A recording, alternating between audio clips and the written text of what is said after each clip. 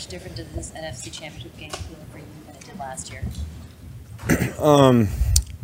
I mean, there's differences and similarities, I think, for us, just continuing to have the mindset of one day at a time, one practice at a time, and then going out and executing no matter what the situation is.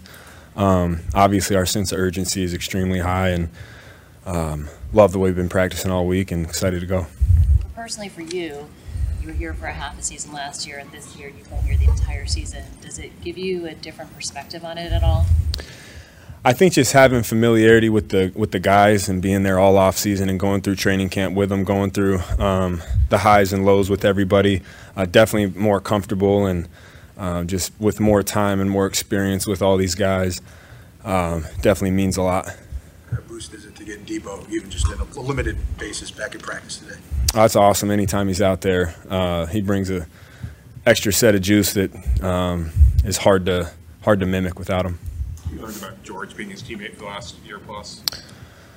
George is unbelievable, man. He's someone that's I think the best tight end in the league, and somebody who does everything right, whether it's blocking, receiving, blocking downfield. His leadership's great, and he's tough as ever. He play through anything and find any way to get on that field with his guys, and so I have the utmost amount of respect for him, and really glad that I get to be his teammate. In this last game, you had 17 carries against Green Bay. In an ideal world, how many times would you like to tote the rock? As many as it takes to win. I've had games where you have 10 carries, have games where it's 30. For me, it's not about the touches, it's about making them count. And, some games, carries a lot of times are dependent on, one, how well we're running the ball, and two, what the defense is giving you. And so for me, I just try to make every single touch count, no matter if it's a carry or pass or if I'm blocking, if whatever it may be. You just got to execute on that play. What do you see from the Lions' front seven? Statistically, they're real good against the run. Say that one more time. From the Lions' front seven, statistically, they're good against the run. Yeah, they're extremely tough. They play hard, they fly around, they're physical. I think they give you a lot of different looks. They pressure a lot. So I think a lot of guys get confused sometimes and where they're coming from.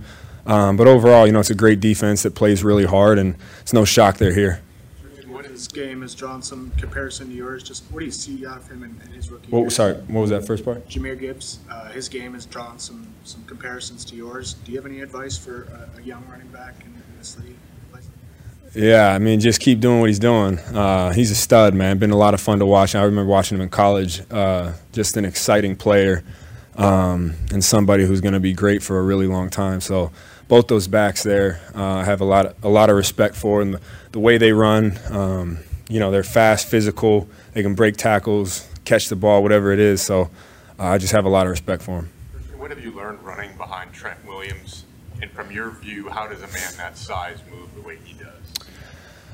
I've learned it's really fun to run behind Trent, and I have no idea how somebody that big moves like that.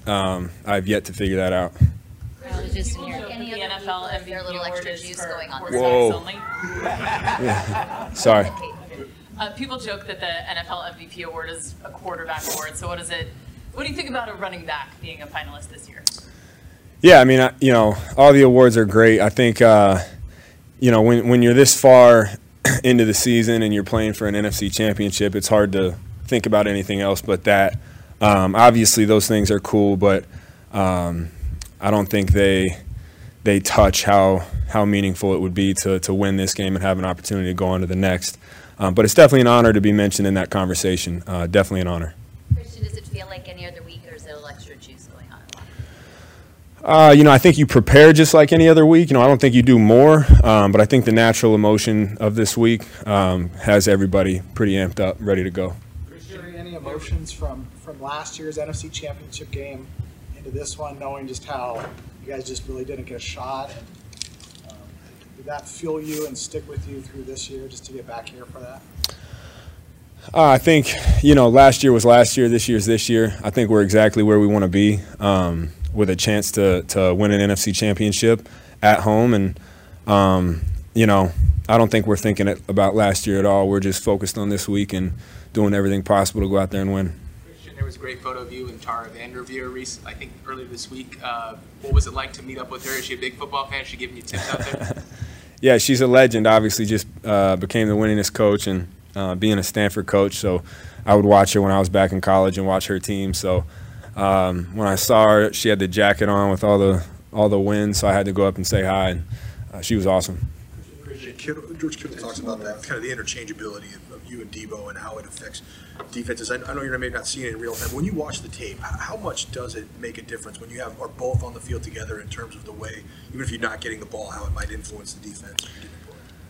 Yeah, I think it influences the defense a lot. I think, in order to do that, you kind of have to have the right mentality. And I look at the way that guys like him and Ayuk and Juwan and George and Juice, how everybody kind of commits to doing their job whether they have the ball or not.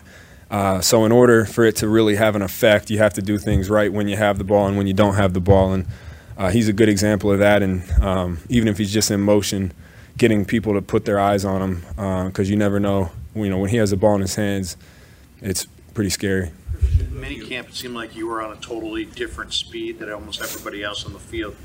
Is this team kind of like on a mission based on the way last year ended to finish the deal and take those 2 extra steps? Yeah, definitely. I think going back to the first day of OTAs, we definitely had a salty taste in our mouth from last year, and we knew how good this team can be, and teams like this don't always come around. So to have it and to have this opportunity and to be in the position we're in, the sense of urgency is definitely high. Both you and Kyle expressed that Detroit causes confusion up front. How do they do that? What do they do to cause confusion? I just think, the different stunts and blitzes that they do, and they bring a lot of different people, and they do it fast. So that would probably be the biggest thing. Appreciate it, guys.